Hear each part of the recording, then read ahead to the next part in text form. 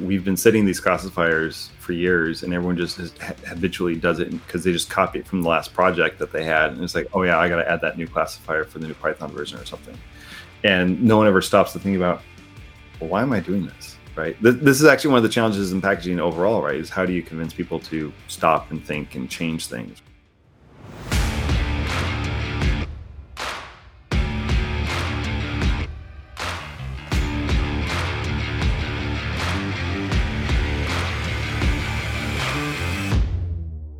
Welcome to Test and Code.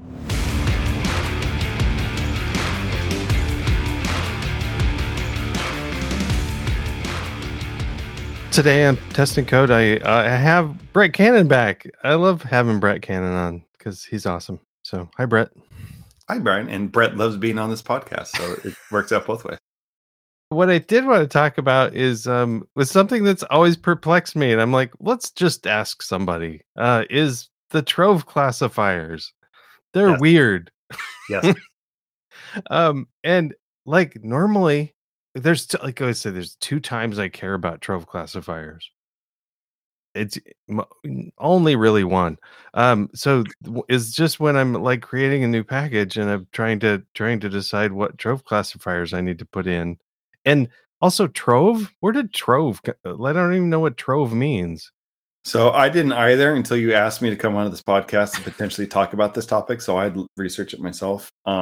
It turns out around the time when packaging was starting up in Python and distutils and such, there was a project called Trove by Eric Raymond, who at the time was someone involved with Python development. And his Trove project was trying to be, I think, a cross-language packaging system, and he defined these classifiers for metadata for that project. And it looked like we basically just took the idea. I don't know if Eric specifically suggested it or how it ended up in Python's packaging world, but that's the impetus of where those came from and why they're called Trove classifiers, because they're from the project Trove. Okay. Interesting. Well, do you know what the word means, or no? Okay. No idea. Huh. I'm assuming like a trove of data, like trove is just a big collection of stuff, right? So that's my guess. You're classifying the stuff, mm-hmm. Maybe. Yeah. And then so Eric Raymond, he wrote that Cathedral book, right? Or is that somebody else? No, that's Eric S. Raymond. That's Cathedral and the Bazaar. Okay. That's what he's most well known for at this point, other than some other controversial things he has said and done. I mean, I read the Cathedral and Bazaar a long time ago, and it was longer than I expected. No, it's an interesting read about it, but it's 241 pages. It's a kind of book. It's a book, yeah. But I haven't read it in a long time, so I'm not sure how well it holds up. But I actually never read it myself. I know the summary of how it was supposed to be the book that helped introduce the concept of open source and its benefits and stuff, but I have no clue if it's aged well or not. Yeah, but anyway, okay. So back to classifiers. So what happens is when you now looking back I'm looking at pyproject.toml based projects a lot, and we're trimming down the sort of stuff. And the classifiers used to show up in my setup.py file. Right. I don't use that anymore. And then I think you could specify them in the .cfg or something. I think you can, but I honestly don't know. Anyway, but so no, all of my stuff moved to pyproject.toml. But still, and most of the stuff still makes sense, but you still have this classifier section. I don't think it's required though. No, it's not. Okay. Is it bad form to leave it out, or? Well, so funny enough, you mentioned this with pyproject.toml. Thomas Kloiber, the creator of Flit, actually, while we were writing PEP 621, which introduced project metadata into pyproject.toml, he actually advocated for dropping classifiers as part of that PEP. But when we were authoring that, we consciously made the decision to not try to innovate for pyproject.toml. We wanted to just use it as a way to translate the metadata that you auto-generate for wheels and such that metadata file, or the package-info file if you happen to have that in your SDIS. So that's a whole other conversation. Anyway, we wanted to just basically help do a translation of what ends up as the static metadata in your wheels as a way that a human being could write it down in a TOML file, because the metadata file format's actually email headers. So it's not really conducive to human beings. And so we decided not to innovate and not introduce new fields beyond dynamic. That was the only kind of innovation. Otherwise, it was more just how do we translate data from one format to another. So the actual idea of not even having them around was brought up, and we just decided that's a separate discussion. They do feel a little dated. I will say more or less these days, the things people typically use them for. And to be clear, this all dates back to the distutil days and when distutils was introduced. Like this predates PyPI, right? So you have to understand that things we've added to metadata for projects post-date this stuff. So there's some habits I think we all have that really are not necessary anymore. Okay. But the key thing has historically been, and honestly, the most important piece you can specify in there is your license. What open source license or closed source license, if it happens to be, that you happen to use in there. There's also a classifier to tell PyPI not to accidentally upload this. I can't remember the private one, exactly. Yeah. So if you set that, Twine and other tools should prevent you from uploading it to PyPI, so you don't accidentally leak your company's private code. Okay. There are other little ones that are custom, like being able to specify that it is a PyTest plugin, so that you can easily search in PyPI for all the PyTest plugins, because you can just look at all the projects that have that classifier. Yeah, so that's the framework. That's the framework one. Although it's not a consistent naming scheme. I think it was Piper on Twitter pointed out that there's some discrepancy between like the way Django does it and the way PyTest has it. And there's like two different like subcategories, because for anyone who's looked at the classifiers, they're namespaced, right? Like everything's separated by a double colon, but it's like framework, web, Django, and such, right? So yeah, I think some of the way those get nested is not consistent. Mainly because those exist because some project just asked, can I have a classifier named this for this reason? Historically, people have just gone, okay. The last one we've all done as a community consistently is Python version support. And that was way more important kind of back in the 2 to 3 transition, because that was the easiest way to tell if project support Python 2 or 3. Also because projects have not historically been very good about setting the requires Python field. But now that projects have gotten way better about that, it's probably not as needed anymore, right? Because if you go to PyPI, you just look, it'll say requires Python right there. So you can kind of tell. And pip uses requires Python now. So it's way easier to rely on that piece of metadata than on the classifiers. But before pip used it, and it was really leaned on by the community, the classifiers were the only way to tell what versions of Python a project actually supported. Okay. No one's done a big push to say, hey, why don't we stop specifying the Python support in the classifier? But honestly, we could probably start doing that, because as long as you specify it requires Python, because that's way more expressive.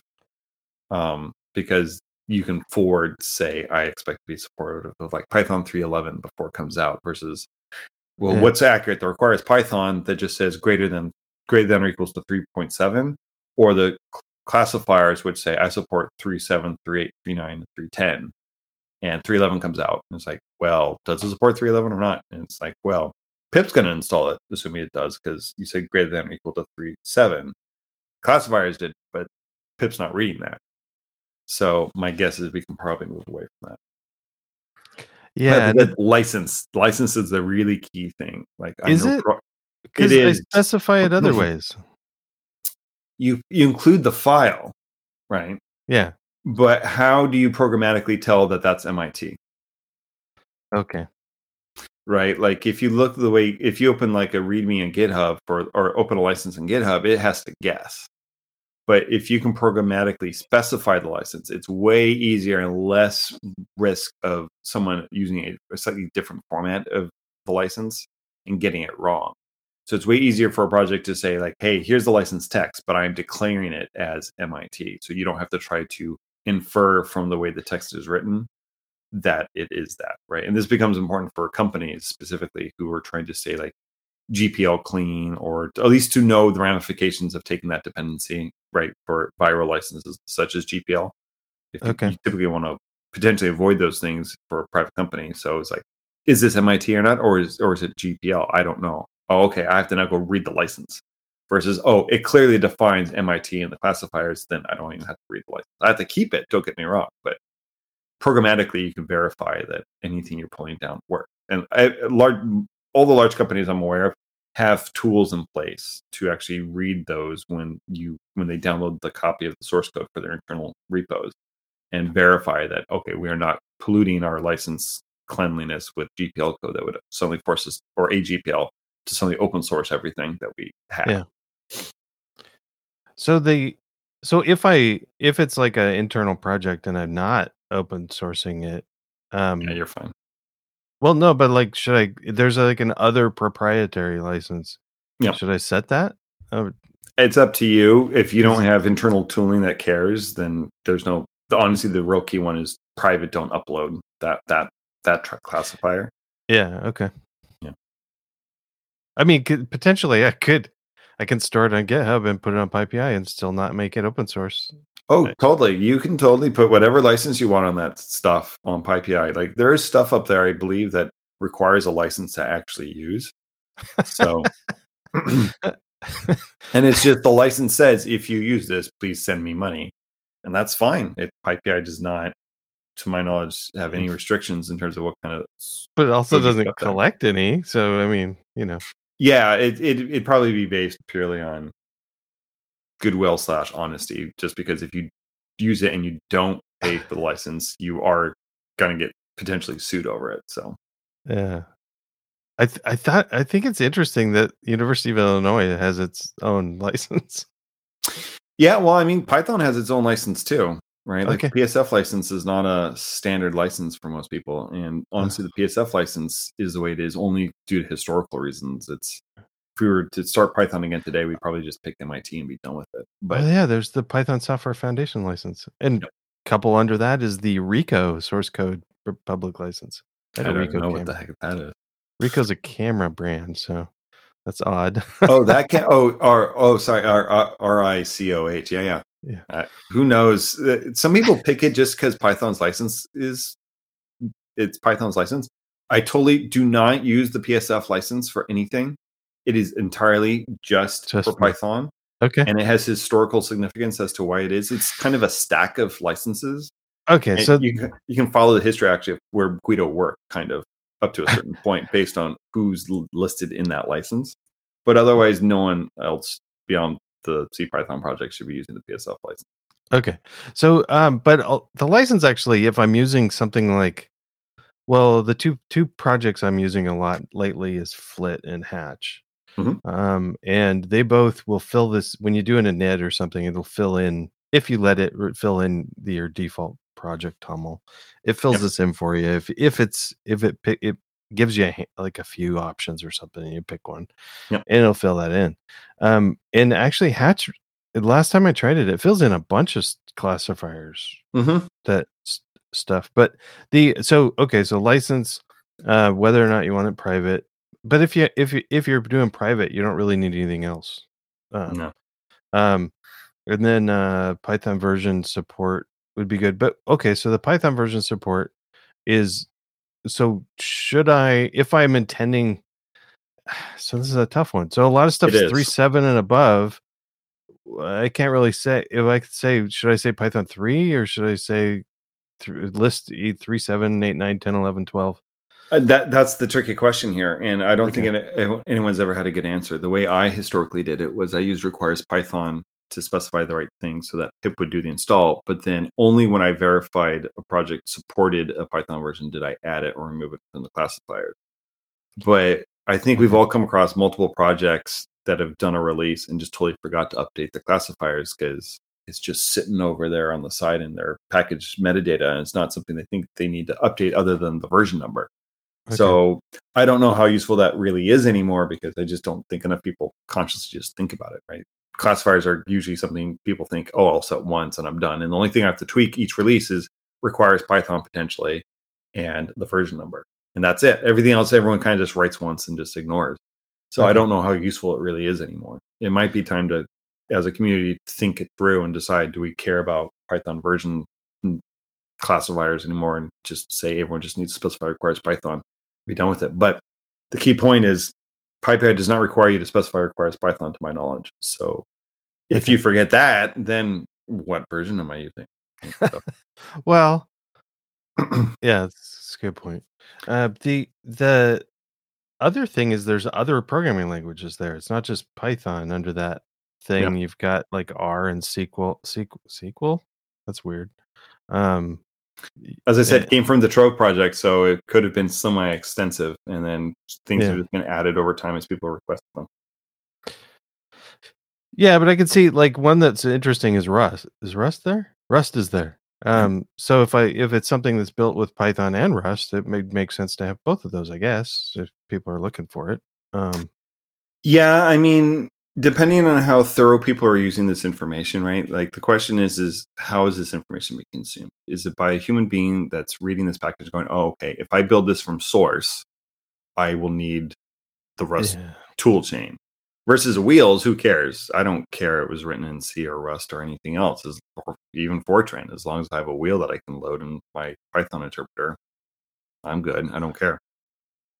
So that really depends on who's reading it and why. Like if human beings are reading it, that's great. If someone has some interesting tooling where it's going like, okay, I support these languages, I can't download a package source distribution and compile it because I only support these languages in my restricted build pipeline, then maybe that could get some use out of it as well. But once again, it's a question of who's using it for what purpose.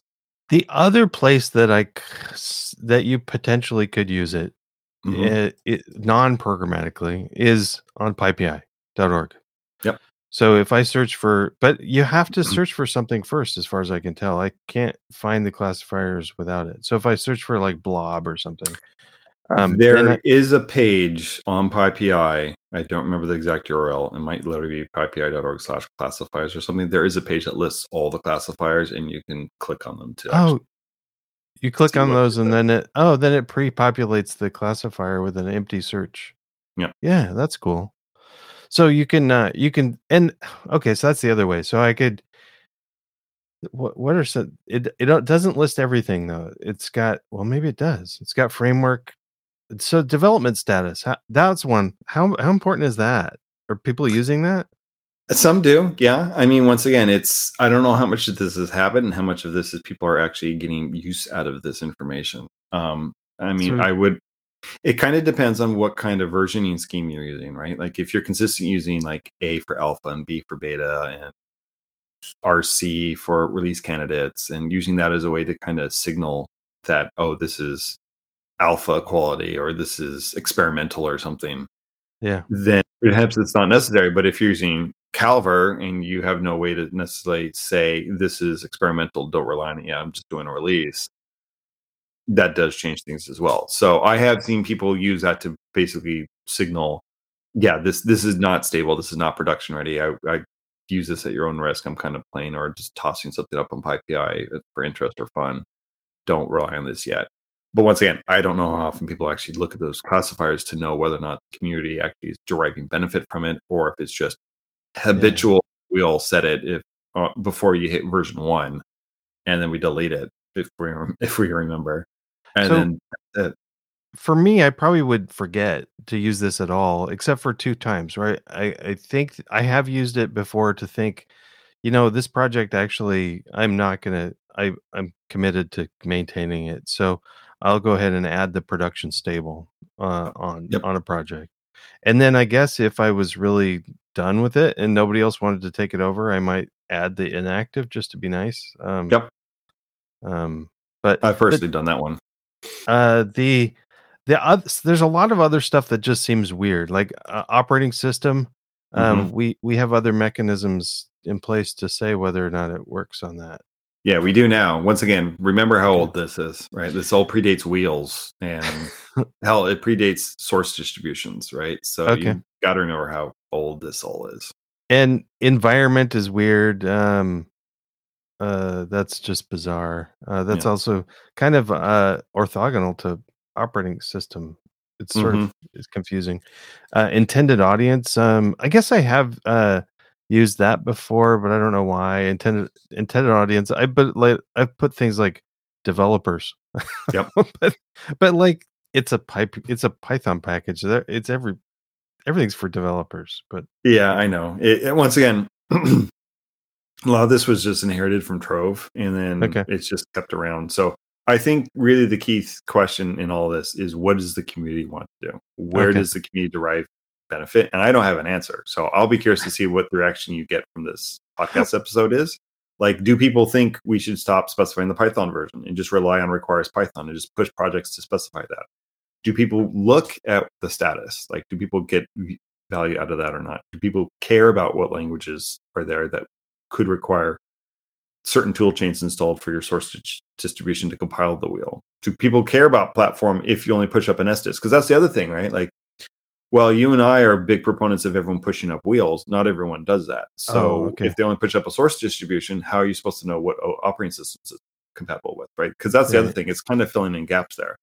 Okay. Because at least with Python versions, we have a requires Python fallback, or honestly, a more primary piece of information that's almost a secondary thing that's just not can be interpreted as the official I've tested it stuff versus not. Yeah. But OS, there is no equivalent in the metadata. It's only what your wheel ends up producing and getting added as the platform part of the triple, the tech triple. But SDISts, source distributions, don't have that kind of metadata. There is no place specifically really for that in the metadata. So how do you tell project or people this only works with Windows, or this does work with Windows and Mac and Linux, or what have you? Okay. Now, I would argue, don't worry about it. You should be pushing wheels, but you can I would expect most people either in the README specify what OSs it works with, or you can look at the wheels and go like, well, this project obviously supports this OS because they have a wheel. So if it doesn't, then I'm just going to try it and maybe I'll be lucky. But once again, programmatically, I don't know how people are using this or how human beings are reading these classifiers. So I'm serious. I will be very interested to see what response you get from these open questions we have and see what the community seems to think we should move as a group. So I guess my druthers, I think, well, a couple weirdnesses that I've discovered is the case sensitivity of it is interesting and frustrating. Like and also you don't get an error. So I've put PyTest plugins together and put them up, and I forgot to capitalize PyTest because I'm a good PyTest user and never capitalize PyTest. But it has to be in the classifier. It has to be capitalized, or else it won't get listed. Right. Which is weird. But oh well. But the so I guess I think framework is weird. I think that we have naming conventions around stuff, but I think we do at this point, right? Like pretty much every PyTest plugin is going to be PyTest dash. Yeah, and pretty much everything for Django is Django dash at this point. So it's and tons of people takes forget. over. Like so for like Hypothesis also has a PyTest plugin part of it. Does it list PyTest as part of its classifier? I don't know. Should it? I'm not sure. Topic seems weird. I think we could get rid of topic. Like it's going to be in the name, and if you can't search for it well with by the name or the contents, that seems odd. To be honest, I think we're getting to the point now where we probably should be working towards more structured metadata for anything that we consider critical that classifiers have historically done, and hence why Thomas let's just get rid of it. So there is actually an open PEP to specify in the metadata the type of license included for the project using something called SPDX expressions. It's a standard on how to basically say, oh, this project's MIT or this project's MIT or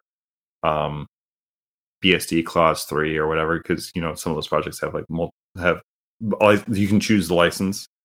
I've been on vacation, so I don't know where that stands. I think there's, but it's being worked on actively in the PEP, and then I'm actually the PEP delegate for it. So once it's ready for me to review, I'll review it, and then eventually that'll get in, and we'll have a more structured way to specify the licensing metadata, which at that point, the really critical thing that is important for classifiers won't be necessary. And we can honestly, once again, as a community, start having a conversation about what are people using here? Like, because once again, if you use standard versioning, right, alpha, beta, AVs, you don't even need the status. So really at that point, it's just whether it's inactive or not. And hopefully you'd say that in the README, like, hey, this is not happening anymore. So maybe at some point, maybe classifiers are on their way out. One of the interesting parts here is the natural language. That's one that I like. There's actually stuff in some of these. Some of them are empty though. That's interesting. But like, is there another way? Like, could we do metadata, some other metadata to specify the language being used in the code, or? Potentially. I don't know. Once again, the question is how useful is that? Yeah. Okay. Yeah, I don't know. Yeah, I'm glad we had this talk because I because my thoughts are I don't use this at all. And I also was looking at PyTest has its own list of plugins, and it just looks for PyTest dash something. And that number is way bigger than the ones that use the PyTest framework classifier. So I think a lot of those plugins don't use that, which is interesting because you don't have to, right? So I think this conversation is very illustrative of how much cargo culting we all do around packaging, right? Like we've been setting these classifiers for years, and everyone just habitually does it because they just copy it from the last project that they had, and it's like, oh yeah, I got to add that new classifier for the new Python version or something, and no one ever stops to think about, well, why am I doing this? Right. This is actually one of the challenges in packaging overall, right? Is how do you convince people to stop and think and change things, right? Moving to pyproject.toml, it takes effort, right? Thinking about what classifiers do I actually want to bother with takes effort. Stopping and literally asking the question, why am I even doing this? Maybe we as a community should not be bothering anymore is a question to have. But it takes someone like you to literally just go have that question and like, yeah, let's rethink this. And that's probably the start of this conversation. So let's take it further out of classifiers because since I asked you to come on to talk about classifiers, my questions have gotten larger because I was surprised how much I can get away with of not putting in the pyproject.toml. There's not very much required anymore. It's like, it's like name. Is there anything else required? Name, version. Although, so to be very clear here, there's a difference between what has to be in pyproject.toml and what has to end up in the metadata that ends up in a wheel, right? So what you write in pyproject.toml is the human being writing down what the metadata is. The stuff that ends up in the metadata file in a wheel is what pip and software needs access to. So the key thing here is you have to have the name specified. You have to have the version somehow specified. Now you can set that as dynamic, right? Like if you use set up tools SCM or something, to calculate it, right? Same with Flit, right? Like if you use the Dunder version in your top level, whether it's Dunder or init or the actual module as the way to specify the version, right? You can set that as dynamic, but you have to have it set somewhere. It has to either be set in dynamic or it has to be set as a static version in the pyproject.toml itself, and the name. And technically at the metadata level, you get to specify the metadata version, right? So all the tools like pip and such know how to read that file and know what should or shouldn't be there and how to interpret that data. But that's actually it. You don't have to specify anything else. The metadata version is something I don't write down, though. That's done by your build tool. So whether that's Flit or Hatch, they'll set that or for setup you. tools. Or setup tools. Or any tool that you've set up in the build system section of your pyproject.toml, they'll take care of setting that information because that's going to be the thing that the tool that makes your wheel file, that's their problem. And am I imagining something, or was email used to be required? Did email used to like? Didn't you used to like in setup days, in setup.py days? Didn't you have to put in your name and email for you do when you upload to PyPI, and that's probably true back before we started to have like upload having like tokens for uploading and stuff. But that's different than what's required period by the specs and for wheels, right? Like the name and the version is a minimum just to create a wheel and have valid metadata in your project. Whether PyPI requires that is different, right? Because PyPI needs some way to associate that you're the person doing the upload and to the account and all that. But even then, now they can probably do the association without having anything else, because you'll generate a token or you'll upload logged into your account, right? Right. I mean, you can't upload without being logged in. So yeah, so that's not really necessary potential anymore, probably either by PyPI. Because I've started not putting email in there because I don't like it in my source code. It just seems weird. Oh yeah, mine's been out there for so long, I don't even worry about it anymore. But yeah, I get why no one else would want to bother. But yeah, like my Python.org email address is plastered all over the internet for so long. I'm on every spam list possible. So yeah, it doesn't matter for me. Okay. But I think it's a great thing because it used to. All of it's a decision now of like what you want to put in there because it's useful to you. Mm-hmm. That's way better than you have to. There's so much stuff that you have to put in that you may as well just copy it from somewhere and not worry about it. And like that, so like the classifiers, I'm curious now if more and more people use. I wonder how many people use Flit or Hatch or something to generate their initial pyproject.toml and then never touch the classifiers ever again. It's probably most people because you don't use it. So yeah. Anyway. So as I said, I'm really curious to see the response you get from this and what people start to think. And then maybe we'd start talking to projects about, why don't you just not set it anymore? It's just going to get stale. Or maybe people know, I get so much use out of it, please don't stop setting it. I really don't know how people are going to go on this. Okay. Yeah, well, I'm curious as well. So, okay. Well, I guess that's really all the questions I have for you. So, thanks, Brett. Yeah, anytime. Did you have any other questions? I don't. No. Okay. Thanks. You're welcome.